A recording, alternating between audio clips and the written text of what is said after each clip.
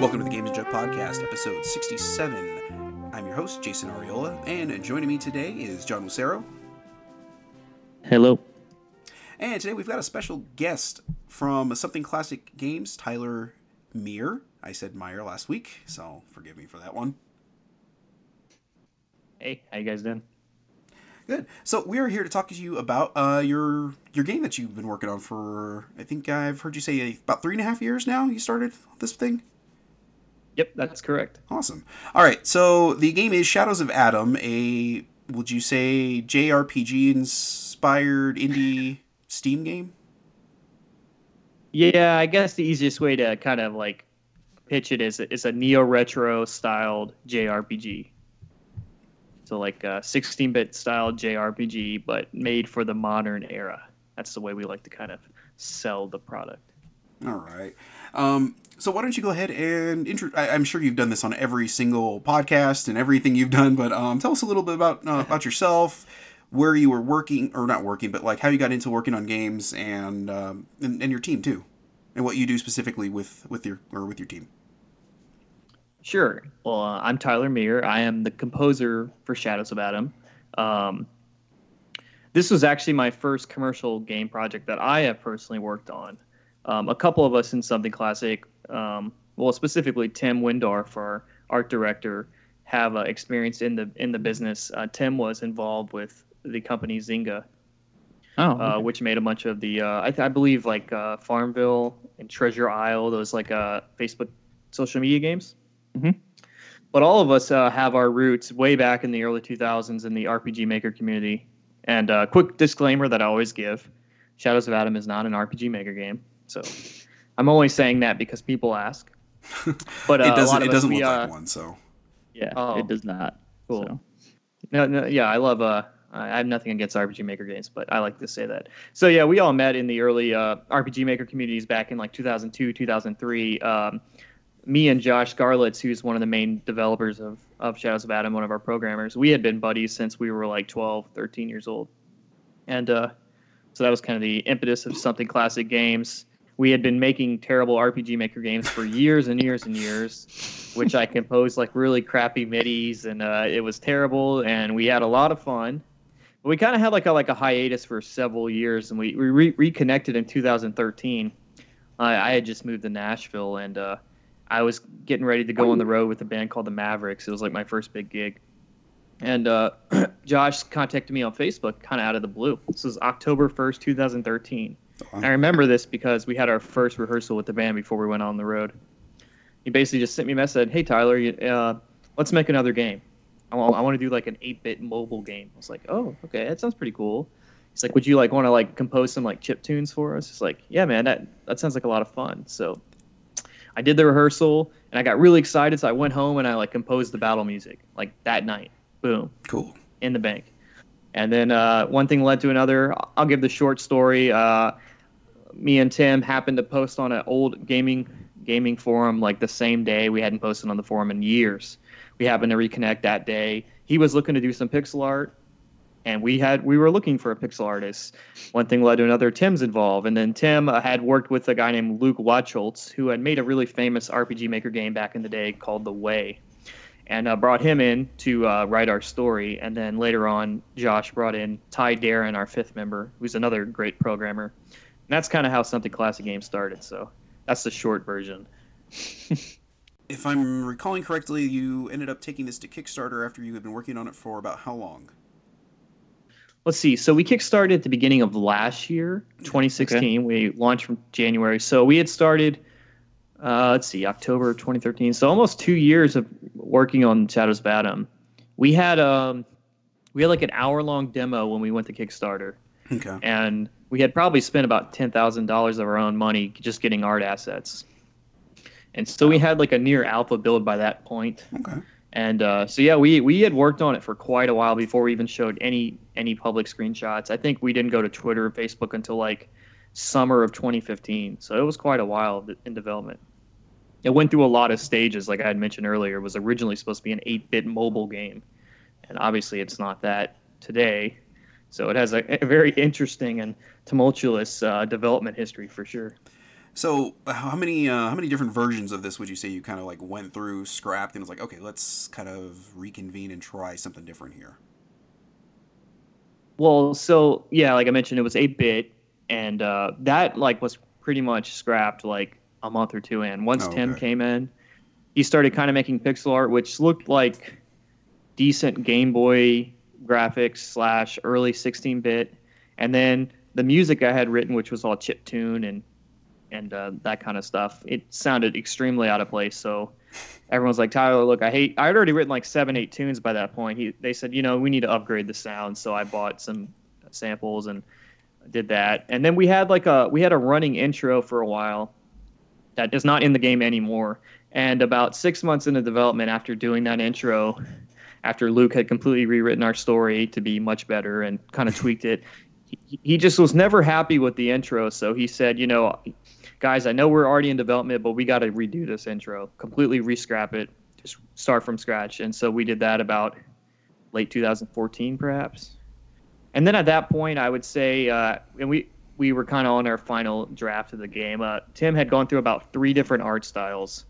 He started himself. It was supposed to be a very simple, low resource intensive game. So he's made a very basic template with like not a lot of colors, and it was going to work. And then eventually he started outsourcing some really nice pixel artists who sort of made the palette better and updated the graphics. So about $10,000 later, and about a year and a half later, we were finally on like what you see now as Shadows of Adam, Nice. which is where we were at the time we went to Kickstarter. Okay. Yeah. So once you got to Kickstarter, you kind of had finalized what you had as far as the vision of the game goes. Yeah, I would say once the Kickstarter was done, it was basically just full steam ahead. Like, we've committed to what we have, and we just used the rest of the year to polish and finish it. So there were no major changes at that point. Well, believe me, as somebody who's backed a few Kickstarter games, and I've seen them change quite a bit over the course of their development cycles, it's like, I really do appreciate you more or less coming up with a final product to bring to the table when you go asking for money. So it's kind of nice to have that. I unfortunately missed you on Kickstarter. I would have probably, I would have backed it, but it's just like, yeah, some of the other stuff I've seen. I'm not going to name names, but it's like it comes out and I'm like, oh, this wasn't really what I was number 9. expecting. No, I didn't back my. I'll name I names. mean, it's tough I'll name because, I mean, I imagine a bunch of developers, when they do go to Kickstarter, they're going early in the process to get the funds to create the game. But as I had mentioned, we were almost near an alpha build, so we had pretty much all the areas mapped out. We had a significant amount of the graphics done. We had put a bunch of our own money in already. And so we were too far in to like do a major revamp at that point. I've always thought, like, if we did another project and went to Kickstarter, like, what would be the best timing to do, like, or ask for that investment? If you do it at the beginning, then you do run the risk of, say, like, a year and a half in, realize, hey, this isn't working, and the game we sort of promised is not going to be our final vision, and then changing it, and then perhaps dealing with some salty backers. It's tricky for sure. Yeah, there's always some stuff to kind of consider there, but I do appreciate what the way you guys handled it. So. Now, as far as the game development goes and like the battle system, where did you guys have any specific influences you were looking at? I mean, I know clearly it was going for like the 16-bit era stuff, but it definitely doesn't play exactly like that because it seems to, lack of a better term, respect your time a little bit better than a lot of those games did. Absolutely. Yeah. Well, it's nice to hear you say that, because that was definitely like a design tenet of ours. We wanted to respect people's times, and I think a lot of that was simply due to the fact that, like, the folks that grew up playing these 16-bit games, which I'm sure you guys are probably in the same demographic as me. I'm 29, so when I was playing these games, I was 11, 12, 13. And, my life's a lot different then. Like, I was longingly the other day thinking back to, how did I have the time to freaking level 100 everyone in Final Fantasy VII and get golden chocobos? Like, I don't have that time anymore. Yeah. So, and also, just like having that big of a vision is also tough for game development perspective. But yeah, we definitely were aiming for what we called simple done well, and to have a game that sort of respected your time and didn't penalize you for playing in small bursts. So one of the first things we decided, and this was actually influenced by, believe it or not, Final Fantasy Mystic Quest. which is a game not longingly looked on. Yeah, the battle system totally shows that influence, at least. Yeah, So, I mean, objectively, Mystic Quest isn't a great game, but they did some interesting things. Yeah, So that was one of our. Oh, if you don't mind me interrupting real quick. Go ahead. Please. That was one of the first things I noticed, like battle system wise. I was looking at it and I was like, where have I seen this like perspective before? Because it's not a common perspective. And I was thinking, it's like, because I had just played like a copy of Lufia 2 that I had just sold off, and it was like, is it Lufia 2 I'm thinking of? And I started Googling like SNES era RPGs, and I was like, nope, Mystic Quest. That's where I'm seeing this from. So yeah. Definitely Mystic Quest with a side of Lufia, perhaps. But one of the first decisions we made were there are going to be no random battles. Battles will be on screen. Monsters will be kind of in choke points. That was like a first decision. That was definitely from Mystic Quest. Another was we want you to be able to save anywhere, and just keep keep the pacing tight. Keep the story focused. Like these are all deliberate decisions we made, and throughout the development. Every time a new feature was proposed or a new idea, we basically debated against the essential design tenet, which was simple done well. So, as far as influences, Mystic Quest, Chrono Trigger, I think, though our game isn't too similar to that, there's a lot of the same design philosophies where Chrono Trigger, I feel, was very streamlined, extremely coherent, very well presented. There's a lot of things to appreciate. It's actually a very short game, too, if you think back. People think you ask people. I saw this in a video. I think it was a Pro Jared review of Chrono Trigger, and he was saying this was one of the strengths of Chrono Trigger. He said, "Ask anyone, just off memory, without looking it up, how long would you say Chrono Trigger is?" What do you guys think? Oh, your gut. I played it a few years ago. I don't think it's like 15 hours. Yeah. Yeah, but I played it pretty recently though, so that's kind of cheating on my part. Right, but if you ask like someone who maybe hadn't played it since a kid, they go, "Oh yeah, easily 40 hours, 50 hours." No, it's a 15-hour game. I mean, it's a short, to the point, very focused game. Yeah, which is but why it's one of the most like heralded JRPGs of all time. So there's something to be said. I mean, it's if I'm sitting down and I'm like, I want to play a new JRPG, and I want to play a classic one. Sometimes I'm like, I want to play FF6, but then I'm like, man, that's such an investment. Yeah. I don't know if I'm emotionally ready for that commitment. But Chrono Trigger, I mean, I'm replaying it. I'm like 2 hours in. I'm already like almost to Magus's castle. So like, it's the pacing's tight. So that definitely was an influence. Super Mario RPG is another great streamlined, fun game. Lufia for the puzzles. We try to integrate puzzles in a clever way in our game. Yeah, that was one thing I definitely noticed. I was like, not a lot of RPGs do this sort of thing, and like Lufia was kind of the thing that struck me immediately. Well, I think our random encounter or lack thereof system sort of enables us to explore more puzzle mechanics, because there's nothing more frustrating than having to solve a puzzle with random encounters. Yeah. I don't know if you had played Phantasy Star 4, but the encounter rate in that game at times could be a little brutal. I mean, just walking from a town to a cave, you could get in as many as like 15 fights, and you're like, I'm already nearly wiped out by the time I get over there. I'm like, okay, wasn't really what I had in mind, but I guess here we are. Yeah. I mean, I have actually never played the Phantasy Star games, but I mean, a lot of the Final Fantasies have pretty infamously high encounter rates. Some of the Breath of Fire games. Another thing, like kind of in the respect your time domain, is like we didn't want you to have to grind.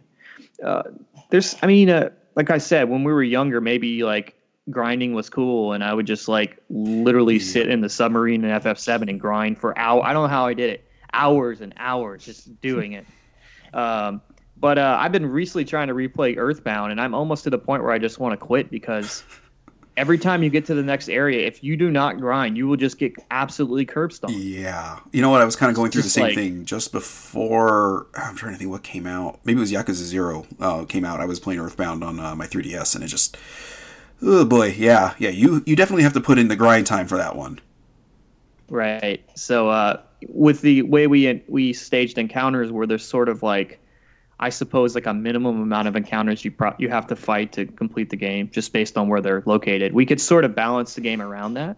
And so our philosophy was, okay, so we want you to be able to win with the minimum amount of battles if you're smart and play strategically. And that sort of also tangentially goes into how we sort of structured our skill and battle system. To Tim Windorf was mainly our battle designer as far as conceptual and the skills and such in the AP system. But I think everything was built towards a system where every skill was useful the entire game, and your AP system sort of encouraged you to use skills. So I don't know if you guys found this playing the game, but if you ever had a trouble with a particular boss or enemy, you could kind of rethink your strategy and usually come back and do much better if you had like a nice plan of attack, rather than like saying, oh, I better just go grind for an hour. You know what I mean? Mm-hmm. We didn't really want that. As someone who constantly preaches pacing on this podcast, and JRPGs generally turn me off because of random battle stuff, I greatly appreciated how fast this game started, and just like the non-random encounters. So yeah, if you guys nailed what you were going for in that respect, at least I thought. You. Appreciate it. Yeah. Sometimes I'm a little slow to pick up on like what a game is trying to do initially. I got to the I guess like I don't want to spoil anything for this thing. It's such a brisk thing. It's kind of hard not to. But the first we'll say tower. Uh-huh. I got to the boss and I felt like I was getting completely wrecked, and so I went back to the tower. I would go outside, and grind, basically come back and forth, and just grind. And then just like I kept getting wrecked, and I'm like, what am I doing wrong? And I was like, you know what? Let me mess around with the skills a little bit more. And sure enough, like I started using the skills. I was like, oh, that's what I'm doing wrong. Yeah. Okay, and it clicked. And from that moment on, like I really appreciated what you guys did with the AP system, the different strategies you can take with fights. And let me tell you, once Talon joined in there, oh man, like I really got into the system more, because like just the buffs he can do with as fast as he is. I mean, you can cause some major damage if you use that double up ability right. All I got to say about Talon, man, he's like the secret MVP of the game. And it's funny because when we were first getting like our first press reviews, we got a pretty complimentary review, but one of the major criticisms was, I just didn't find Talon useful in battle. He wasn't very useful, and I'm like, Talon's the best character in the game, in my opinion. I mean, he maybe I guess their point was he's not useful alone, like himself. He can do some damage, but he's not a huge damage dealer. Yeah. But when you combine him with Kellen's like taunt or rally or double up, and you start finding interesting ways, I've seen people do some serious damage with Talon. And actually, can I give like a little developer tip for maybe the more advanced players that have played Shadows of Adam? There's a particular setup that Talon has, and it requires his lucky darts, which give him like a plus 30 to luck, or I don't know if it's plus 30, but it's somewhere whereabouts. Okay. There's another artifact called like the War Fist, which I believe gives another luck bonus, and then there's the Gambler Armor, which is found in the final dungeon. If you combine all those, he'll get like a plus 50 to his luck, which essentially gives him like an 80% crit rate. Holy shit. I was like, so if you combine that with his hat trick, you'll probably be critting 3 times every round. If you combine that with double up, you'll have 6 attacks that could potentially all crit. So for people saying that Talon couldn't do damage, he could. You just have to think outside the box a little bit. Yeah, and that's one thing I noticed with Talon. Like I noticed like his critical rate seems a little bit higher than everyone else, and I know a lot of people kind of gush at Curtis's attack ability, especially like I've even seen on you guys the the quest to suplex everything or something like that. Right? Yeah, I like him, but man, Talon, just like I said, just as like even just a buff character, like he's just great, and I think he's just got a lot of utility to him. Right. Especially is it Azrael? Is that how you say it? Yeah. Okay. Yeah. Early on, I found her just incredibly frail and just like she was just getting wiped constantly. And once Talon got in there, I would just, as soon as like a bigger battle would start, I just cast Blur on her, and it's like, oh, okay, now she can actually be capable, and I don't have to worry about resurrecting her every 2 turns or so. Right. She definitely can get knocked out easier just because of the kind of armor she wears, but she's pretty flexible too, because I mean she basically covers the entire gamut except for buffing. She can't do any buffs. Except for her. I guess she puts a shield. She can do a shield, which is useful. But I've seen her do some major damage too in conjunction with Kellen and Talon. I feel like I'm just feeling like friendly. Maybe I'll just throw out some more little tips for the people who watch this. Another fun thing to experiment with is one of my favorite setups is double up Kellen and then do a double rally on Azrael, and then have Curtis like toss an apple or something and have her channel, then follow that up with a double up Wraith Storm. you'll be doing some serious damage. Oh man.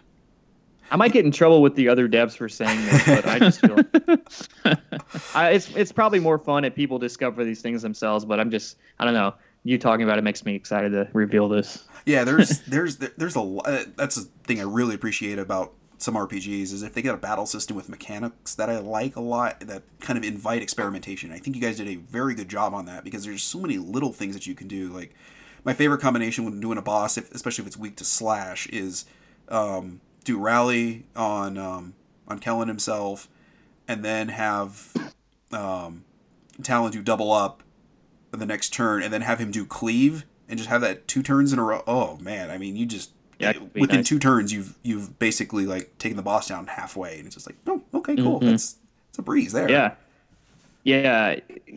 Like I was mentioning, like the grinding thing isn't necessarily needed, and I don't even know how advantageous it could be. Like you were mentioning with the first boss in the tower, I've seen a lot of folks like kind of get to that boss, and that's definitely like one of the first bosses I feel in the game that's definitely a turning point in difficulty because it has like a unique mechanic where it casts like a shield on itself and charges up a move. So if you can figure out what's going on, then it's not as like, oh, I just need to be super powerful to knock this guy out. It's more like just sort of figuring out, and figuring out, because that's your first battle with Talon, right? So yeah, you're looking at all his skills and you're trying to figure out what they do. So kudos to you for finding that out. Yeah, I'm sorry you lost. I've always been a mechanics guy. Like I can forgive like a mediocre story. I'm not saying you guys have a mediocre story. Actually, I want to get into that in a little bit.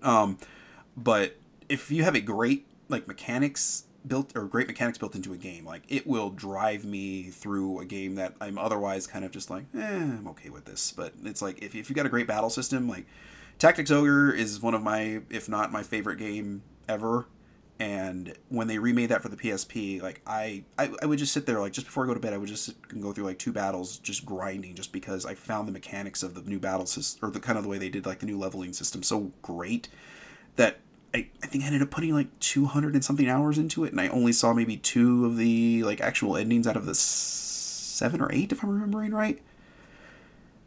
So yeah, a good mechanics thing will keep me in a game far longer than anything else will in a game. Yeah, definitely. Yeah, it's got to be fun, right? Yeah. Yeah, I mean, I think Luke, another one of the guys that we have on here on a regular basis, he's kind of always said video game stories are typically pretty silly. So it's like, you mentioned Final Fantasy VII. Actually, for the longest time, I had a long-standing hatred of that game. And I think a lot of it had to do with when I got to the crater at the like the very end of the game, my copy just froze. Like I could not get it past that. It would just lock up. The disc was just scratched just enough that I couldn't get anywhere further than that. And I think like I would go back and try to play it again, and just like battle system wise, like all the characters kind of felt interchangeable. Like there was nobody that did anything specifically better than anybody else, well, except Eris, but she dies halfway through. So it's like, okay. Whoa, spoilers, dude. Wait, she dies? Yep, sorry, John. John is actually... I haven't gotten past Cosmo Canyon yet, man. This is bullshit. You just spoiled it. John's actually 10 years younger than me, or 11, right, John? Because I'm 34. Yeah, I'm 23. So. Yeah.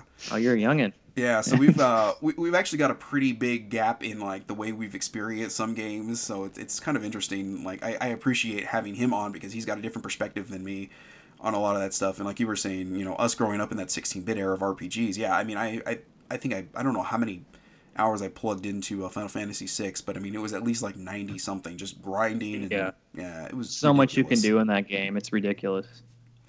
And it's definitely one of Uematsu's one. I wasn't raised on the grind, so it's just I grew up after all that stuff happened, and it's interesting going back to the ones people love. Like I love Chrono Trigger, but Final Fantasy VI I couldn't really get into it because it's got that slow start, and a slow start can really kill it for me in a game. So yeah, FF6 is definitely, like I said, an investment. It's a wonderful game. It's not as grindy as like Earthbound, Dragon Quest, or Dragon Warrior, and like early Final Fantasies. Like even Final Fantasy IV is a little bit of a grind fest. Yeah, but I tried 4 too, and yeah, I agree. 6 was definitely easier to get into than 4, but still, there's that wall to get over. Mm-hmm. Yeah. That is the problem with a lot of that. I mean, especially, neither one of you guys have played it, but like Phantasy Star 4 was like my first Phantasy Star game outside of PSO. I went back and played it, God, I don't know, it had to have been 13 years ago for the first time, and I loved what I played. It was just so grind heavy, and just the encounter rate was ridiculous. I mean, it made any Final Fantasy encounter rate just seem like the most forgiving thing on the face of the earth. It's just like, I would take 2 steps out of town and just random encounter. Another step sometimes, random encounter. I'm like, oh, are you kidding me? Are you kidding me? Like, maybe you would do this when you were younger. Like, I would walk around a town in a square or whatever to grind this way if I ever needed to get back. Mm-hmm. Sometimes I couldn't even make a full square around it and not get hit 4 or 5 times. Well, isn't it the rule where like you only get random encounters when you don't want them, and then when you're actually wanting the grind, you won't get a freaking encounter? Sure, that's always what happened to me. It definitely did seem that way. I don't know if you guys ever did this, but in Final Fantasy VII, there was like a particular point in a map where if you just held left down, it would like infinitely circle because of the way the camera was. So I figured out a way to like use a rubber band to hold it down, and then I needed a turbo button on the confirm button, so I just left it on overnight and put all the triple materia slots, and I would just leave it on overnight and then come back the next day and have like all my materia mastered. So I figured out a few little cheats like that. The other fun one is on FF6 when you get to that river and you have that you have the selection which direction. If you select like the first option on one of them, it just goes in an infinite circle. So what you do is you set your cursor to memory, and then you set Terra to just regular attack, and then Edgar has his auto crossbow and save and attacks, and then Bannon has his health move, which is just free AoE healing. Mm-hmm. If you leave that on overnight, and then you like have an emulator where you can do a speed up button, I like taped it down, so I did that, and the next day I woke up and I was at like level 99. It's pretty funny. Jeez, yeah. That has nothing to do with what Shadow's about. We're talking RPG battle systems here, so that's fine. Influences. Yeah, exactly. These are influences. Yeah, exactly. Yeah. Those are things to consider. And that's something else too. Kind of getting back to Final Fantasy VII. Like we replayed it for this podcast, and I found the PS4 version, which is also the Steam version, a lot more approachable because you could speed up everything. You could basically make yourself invincible if you wanted to. So if you just got through an area where you're just like, I can't get through this, it made it easier and kind of killed a lot of that grind that like John would have a problem with. And as I've gotten older and I have 2 kids, it's definitely become a problem for me. You guys, like I said, I love that I don't even feel like I need a grind. Like I literally just plow through each area, and like I don't feel the need to backtrack and like I did that first tower. So it's just this nice, I guess, respecting of your time. And that's something as a 34-year-old guy with 2 kids who, my time clock on a game might say, 50 hours, and I've gotten maybe actually 20 or 22 in it because it's like every 5 minutes, Daddy, can you get me this? Daddy, can you get me that? So it's like, it's definitely right. Nice to have that.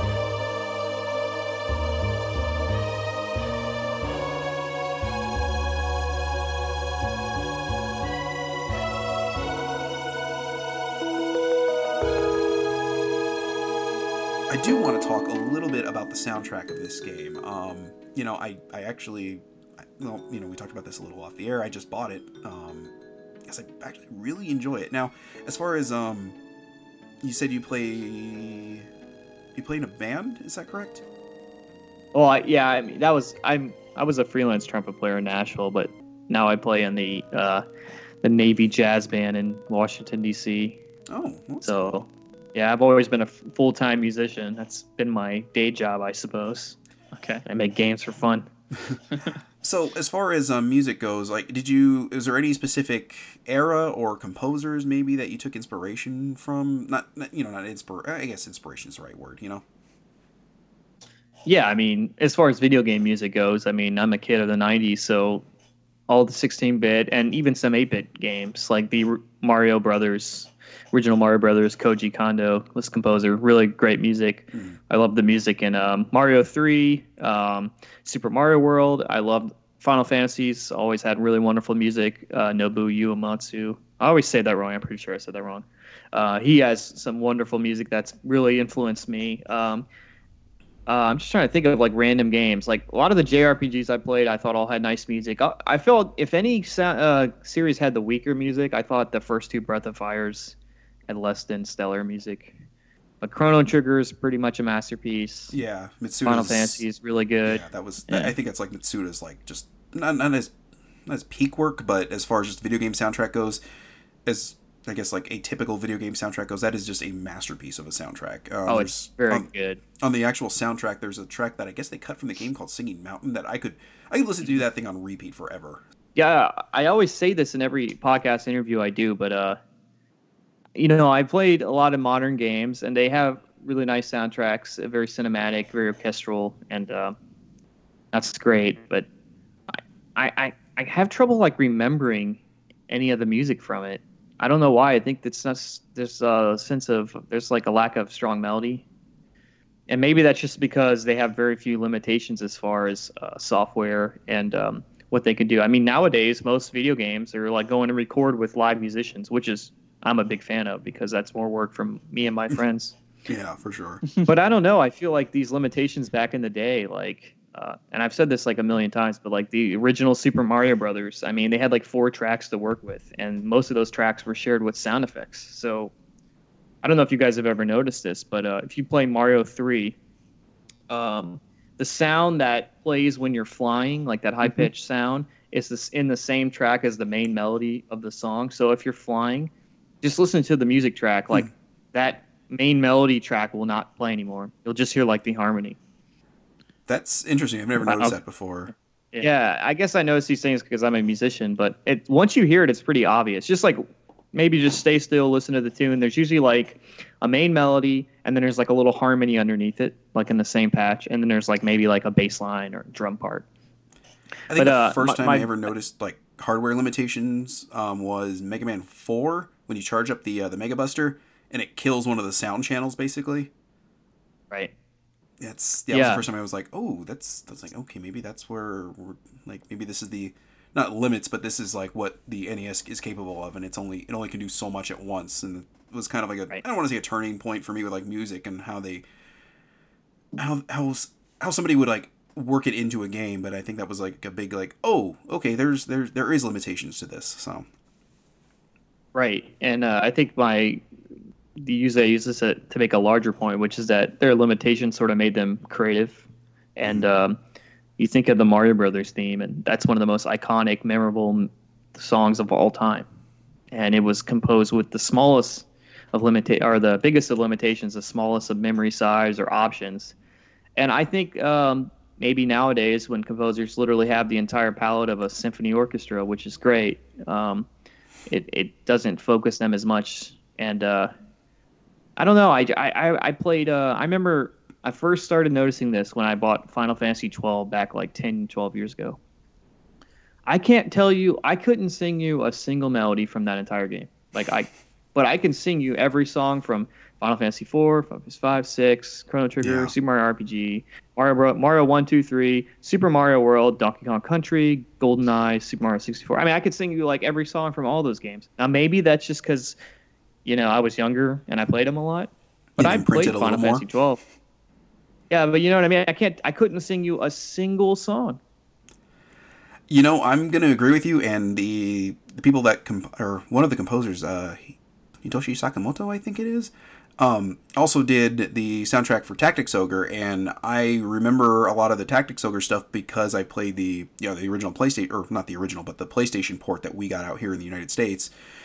And they redid it like with with an orchestra, and it sticks in my brain a little bit more. But that's because for whatever reason, the 16-bit whatever was coming out from the Super Famicom, like that stuck in my craw all these years, and it's like, okay, so this is something. There's something to be said about working within the limitations of a system rather than just I can just do whatever I want. I don't know if you're familiar with Motoi Sakuraba's work. He does a lot of the Tales of games.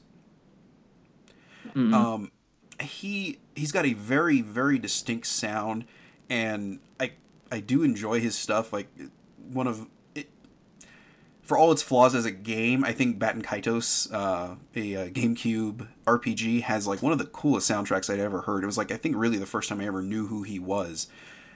But every time I'd ever heard him after that, I was like, oh, that's Motoi Sakuraba. Oh, that's Motoi Sakuraba. It's a very, very distinct thing.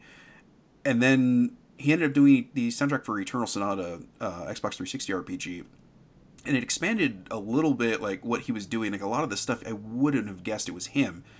And then I find out he actually did, I think, the first 2 Dark Souls soundtracks, and just a complete departure from what he was doing before. So it's like, so he does have this breadth of, I guess, composition to him. I don't know if I'm using the right terminology there, but it seems like he kind of pigeonholes himself a lot with a lot of the stuff to kind of like prog rock type stuff. And then occasionally when he just gets to do whatever he wants, he does stuff like the Dark Souls soundtrack, which is, kind of in the same vein of what you were talking about. I don't remember a lick of it, but when you're playing it, it definitely like fits in pretty well. I'm bringing it back to Shadows of Adam. I think you kind of have worked in that same thing of like, it's very distinct. Each area has its own unique music that I really like. You kind of get into it and you're like, okay, well, this is completely different than what I was listening to before. And if I hadn't known any better, I would have thought maybe a couple people had composed the soundtrack to this, and it wasn't just the same person, because, like I said, it wasn't like Motoi Sakuraba stuff where it's like, oh, this is all one guy. It's like, oh, this sounds a little bit different than this, and this is a little bit different than that. Yeah, and I think part of that might be, well, kind of 2 reasons I could think of. I mean, one, since the game is relatively a shorter game, it's 10 to 16 hours, I mean, every area is pretty unique. So there's not like 4 different caves or anything like that. There's like every level is completely aesthetically different, thematically. So composing like radically different music is important. And also try not to reuse a lot of music so you get variety. Secondly, I mean, my musical training is I studied jazz composition, which I don't recommend anyone do that, but it was a lot of fun. No, it was great. So I definitely have like a lot of like craftsmanship kind of chops. Like I know how to what I mean is like just kind of functional music chops. So like I'm good at assignment. So like I would say probably my biggest strength is just as kind of a musical chameleon. I could write a lot of different styles, and Shadows of Adam kind of allowed me to do that. I didn't want to give a shout out. I was mentioning earlier, I didn't want to make it sound like all new music is bad, because that would be a ridiculous statement. There's some wonderful music. I was kind of thinking, and actually, back to the symphony orchestra thing. I mean, like in film music, it's kind of been the same trend as well. It's been more like a sound massy since like Inception probably, but John Williams was working with a symphony orchestra, and everyone remembers his music. Maybe my main point was I just miss like I feel like simple melodic music is perhaps like it's not hip enough anymore or something, or I don't know, but that's the music I like, I guess.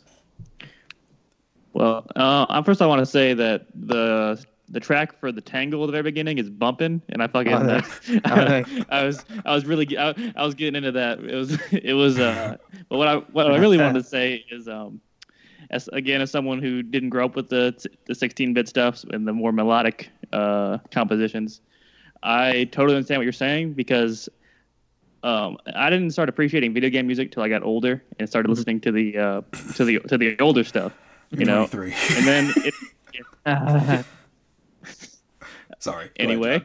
That's funny. And as you say, like the orchestral stuff is really good. Like, but the difference between that and the melodic stuff and the orchestral stuff, I can listen to the opening track for like Mass Effect or Halo, and I picture the menu when I hear that stuff. Yeah. But when you hear those other things, you picture gameplay.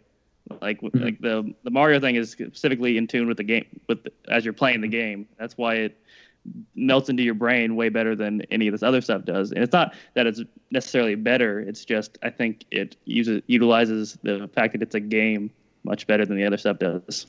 Yeah, I feel like I'm gonna get crucified by other musicians. Like, I love orchestral music. Like, I actually was at a symphony concert last night, so like, I'm not. Hope no one thinks that what I'm saying is that orchestral music. I think it's more just the approach. Like I mentioned with John Williams, you could go for an orchestral palette and write wonderful, memorable music. But there's just something about that older video game music. I think the limitations really did make them creative. Because when your sounds sound like shit, frankly, I mean, who really wants to hear like little bleeps and bloops and chip tunes? Maybe people do. I don't know. Maybe you do, Jason. You're a little bit older than me. Yeah, I'm teasing, of course. Don't. Yeah. This is going to be the big headline from the interview. Tyler Muir hates orchestral music and hates chip tunes. No, my point being is that the limitations, when they're working with such little hardware and such little file space, the only playbook they have is to write really great melodies, right? Catchy music. They can't make textures. They can't make texture-based music because it's just a blob like of lo-fi sounds. It wouldn't sound very good. So I guess I'll stop talking about that. That's Oh, you're fine. No. See, I'm a huge like video game music like dork. Like the amount of video game music that takes up what my hard drive is probably a little disturbing. I think I have like 800 and something albums on. It's a little nuts. One of my favorite game music people or groups, I guess, is Falcom Sound Team JDK. I don't know if you're familiar with them. They do like very quick, kind of fast-paced like action RPG music, but they also like do a very good job of slowing stuff down, and it's a lot of like rock with like violin in it, and it just like I listen to that while I'm at work or when I go running or whatever. It really gets me pumped up. But they also have like a great ability to just kind of tone it down and just have like nice like quiet town music. Now a lot of the stuff that's a little bit more toned down, I can't remember for the life of me, but it's more like the I guess the rockin' stuff that I like really get into. And you like your boss theme music is probably going to end up getting into my rotation of like, okay, this is my workout music now. Nice. That yeah, one of the happiest days of my life. Well, I'm being a little facetious, but I did think this was kind of cool. Was someone uploaded the boss music in a 52-minute loop on YouTube. Good God. And when I saw the view count of 12 viewers, I knew I had made it. So, no, but thank you. I appreciate that. That song was actually written in like when I first started going on the road with the Mavericks. We had like a 4-week tour, so we were going all through Canada and stuff. So I had like a little MacBook Pro and a MIDI keyboard. So a lot of that was written in like green rooms and such. So that was probably written in like either green room or hotel room. And I was actually trying to go for like a more like Final Fantasy Mystic Quest vibe. If you guys are familiar with the music in that game, it's pretty like rockin', kind of like Mega Man meets, I don't know, prog rock or something. But yeah, I appreciate it. Thank you. That game has a far better soundtrack than I think it deserves, honestly. Yeah, it's unbelievable. The Mystic Quest soundtrack is pretty killing. I mean, it's one of those like everyone's like, yeah, Mystic Quest sucks, but man, the soundtrack's good. Like that's just universally. That's like the 11th commandment, I think, is like the Mystic Quest soundtrack is good. That's not a commandment, but I guess it's like it's written in stone somewhere rather. Yeah, there. It's one of the tenement. It's like one of the tenements of like permanent games to remember or game stuff to remember. So, okay. So I do want to get on a little bit of the story in a little bit here, but I did want to say whoever did your sprite work, they did not nearly use the Kellen sprite where he just kind of like opens his mouth and drops his jaw and his eyes bug out nearly enough. I love that sprite. I want that as my avatar on my Twitter account now. Yeah. People dig that for some reason. It's like in the opening scene, I think, and people always get a kick out of it. And okay, so kind of moving on to the story here, I do have to say I guess relationship between Kellen and Talon is almost uncomfortable at times. I don't know like how much you guys really were like trying to make that feel, but it really feels like those two like at times like really despise each other, like do not want to see each other make it through a fight. It's like, okay, if you fall in battle and I keep going, that's fine with me. Like there's a lot of baggage between those two. Yeah, Talon has a lot of bitterness towards Kellen for many reasons. I mean, I think Talon sort of sees Kellen as the guy who was kind of born with a silver spoon in his mouth because his father was so famous and Kellen seemed to be given everything. And Talon, was born with debilitating sickness, and he feels personally sort of abandoned by Azrael, and he kind of misreads that Kellen and Azrael's relationship is somehow romantic, I think.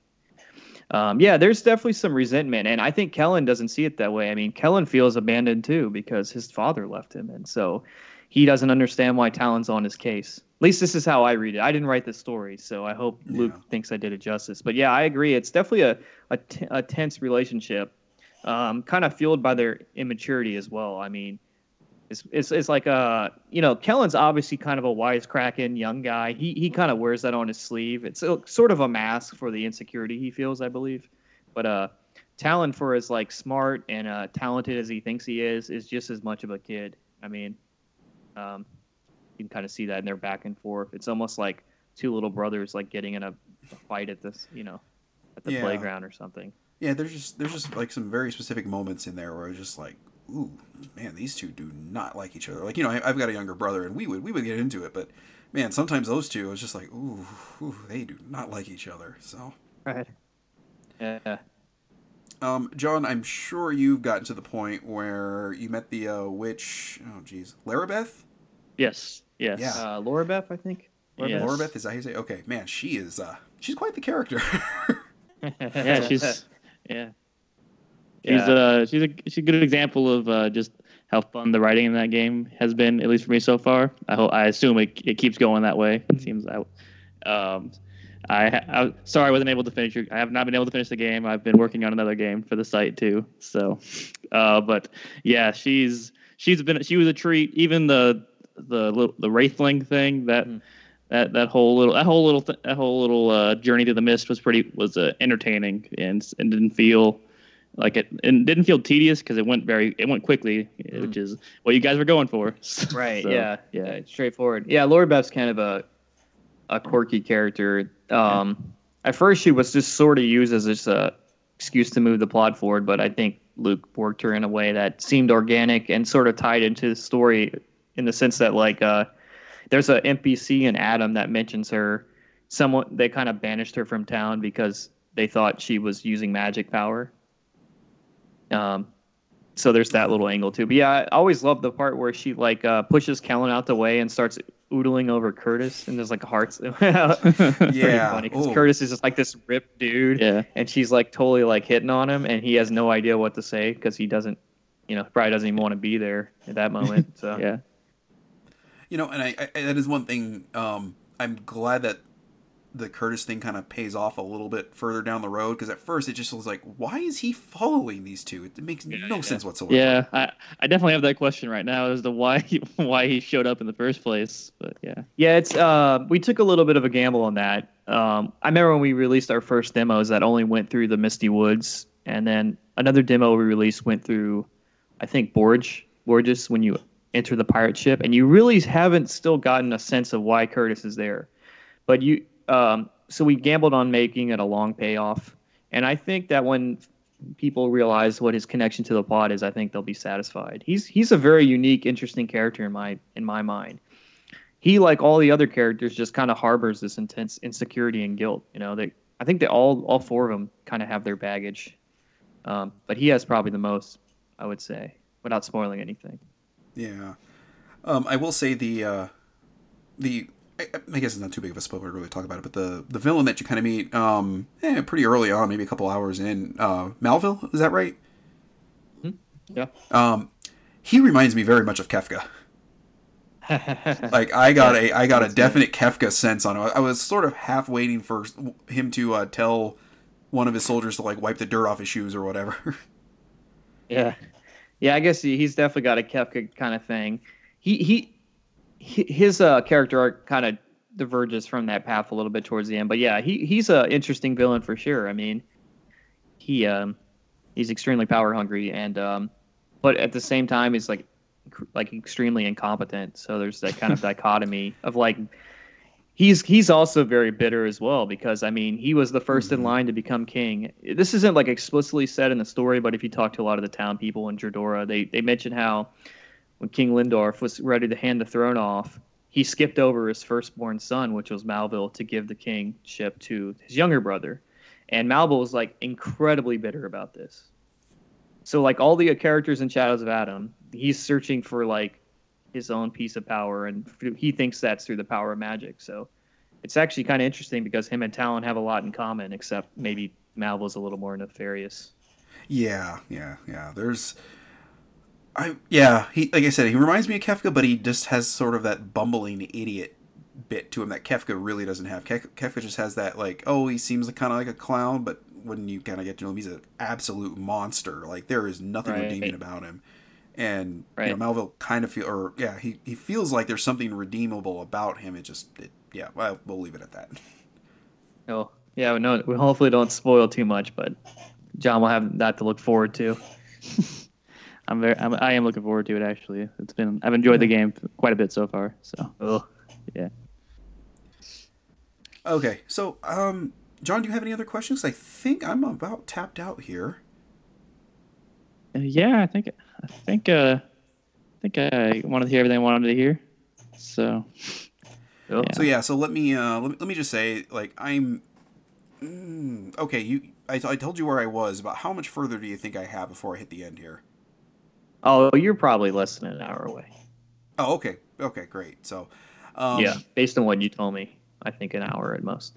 I can probably just go ahead and blow the review score that I'm going to give. Is going to end up being like a 4 out of 5.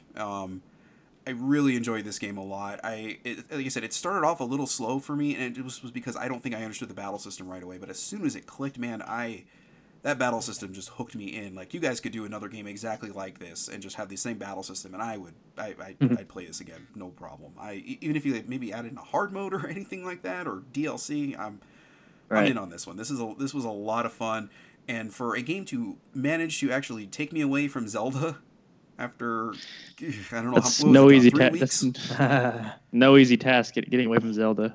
Yeah, I mean, the site just came to a grinding halt when Zelda came out, because like I was like, oh, I could write something about Zelda, and I'm like, that would be like an hour. I'm not playing Zelda. I don't want to do that. So for a game to take me away from, like, you know, one of the most interesting entries in my favorite series, and actually like capture me enough that, like, oh, I'm legitimately enjoying this and don't feel distracted constantly, like, I wonder if I can get an hour of Zelda in here real quick and maybe just hold off on this. Like, hats off to you guys. You guys did a marvelous job with this game. Thank you. Appreciate it. Thank you. Actually, okay. I do have a question. I do have a question, actually. It's really quick. Do you guys have like any plans for the future right now, or are you just kind of like enjoying being done with this, at least for the time being?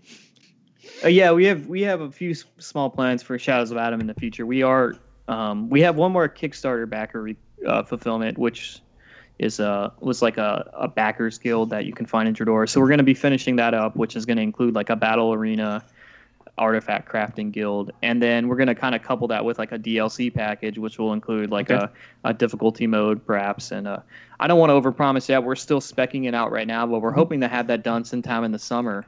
But yeah, I mean, we basically spent like the last month just enjoying some time away from game development. I could totally understand that. Yeah. Great. So this battle arena, is this just basically like you can just go in there and just beat the crap out of stuff? It's not fully spec'd out, but right now what it basically is like as you complete different story or parts in the story, your access to different tiers in the battle arena, which basically are like they take the hardest monsters from those areas and like increase the challenge. So for instance, like after you beat the Water Garden or whatever, you'll fight like a series of Water Garden monsters in challenging formations with like some limitations applied. Like you might not be able to use items, or you have 50 AP or something like that. And we're still working this out. I don't want to overpromise, but that's kind of what we're aiming for. And so it should be a lot of fun once it's done. Yeah, you definitely piqued my interest as soon as you said the words battle arena. I'm like, ooh, okay, cool, exactly what I was hoping for. It's right on the nail there. So, but yeah, I was actually going to ask that same question, John. So good job on that one. Yeah. So yeah, like I said, anything you guys do in the future, I definitely going to keep an eye out because, I mean, for, a first shot at anything for you guys to have nailed down what you were going for so well, I think is just impressive. You rarely see somebody that can follow through on what they were wanting to do as far as keeping it like breezy and just, like I said at the beginning, respecting your time. And that, for me, like I said, as a 34-year-old guy with 2 kids, is incredibly important, and which is why I don't know if I'll ever finish Final Fantasy 15 as much as I enjoyed it. I don't know if I'm ever the game is great. Yes. Yeah. We all liked it on the site. It's just, for me, it was just too big. I'm like, I don't know if I'm ever going to get to this thing. Too many frogs to catch. Too many meals to cook or whatever. There's too many new recipes to discover. Yeah. Great game.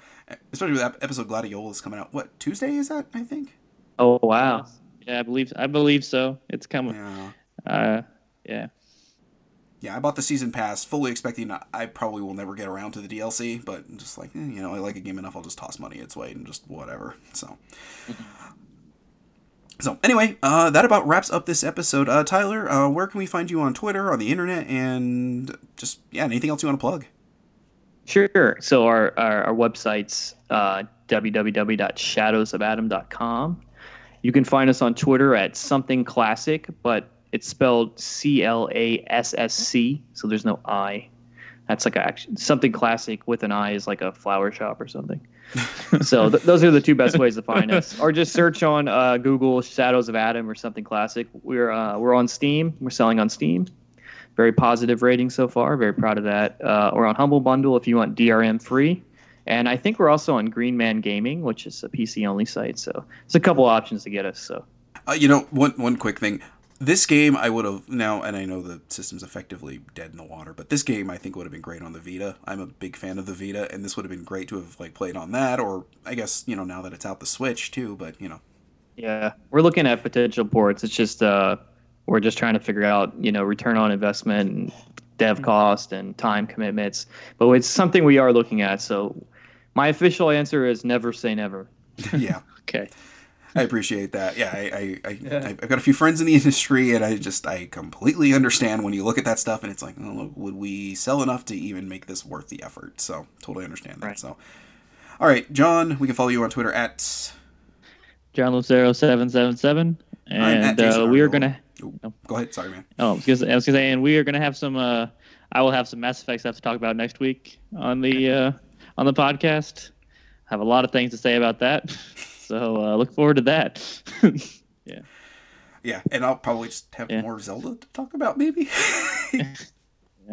No, I've got some other stuff I got to get through actually for review. So we should have a couple more things going up here. Thankfully, I don't want to say the Zelda honeymoon period's over, so I think we should be able to get some regular content out that isn't Zelda related now at this point. So thank you for breaking that for us, because man, we needed something to shake off the shackles of Zelda. So I do appreciate that. So. Right. Tyler, thanks for joining us. And, like I said, anytime you guys are looking at anything else, getting on Kickstarter, I mean, I don't know how much influence we could possibly have, because after the success you had on there the first time and the success that you had with this game after it turned out, I can't imagine you wouldn't really have a problem getting back next time if you decide to do anything. But if you ever want to talk about a new game coming out that you're working on, we'd love to have you back on. Yeah, it'd be great. Yeah, awesome. All right, so this has been the Games Junk Podcast, and with our special guest, Tyler Meir. I don't know what I nearly said, but Tyler Meyer. Yeah, there we go. Oh, man, I could have just totally screwed that up. And I've been your host, Jason Aurelio, and I'll talk to you guys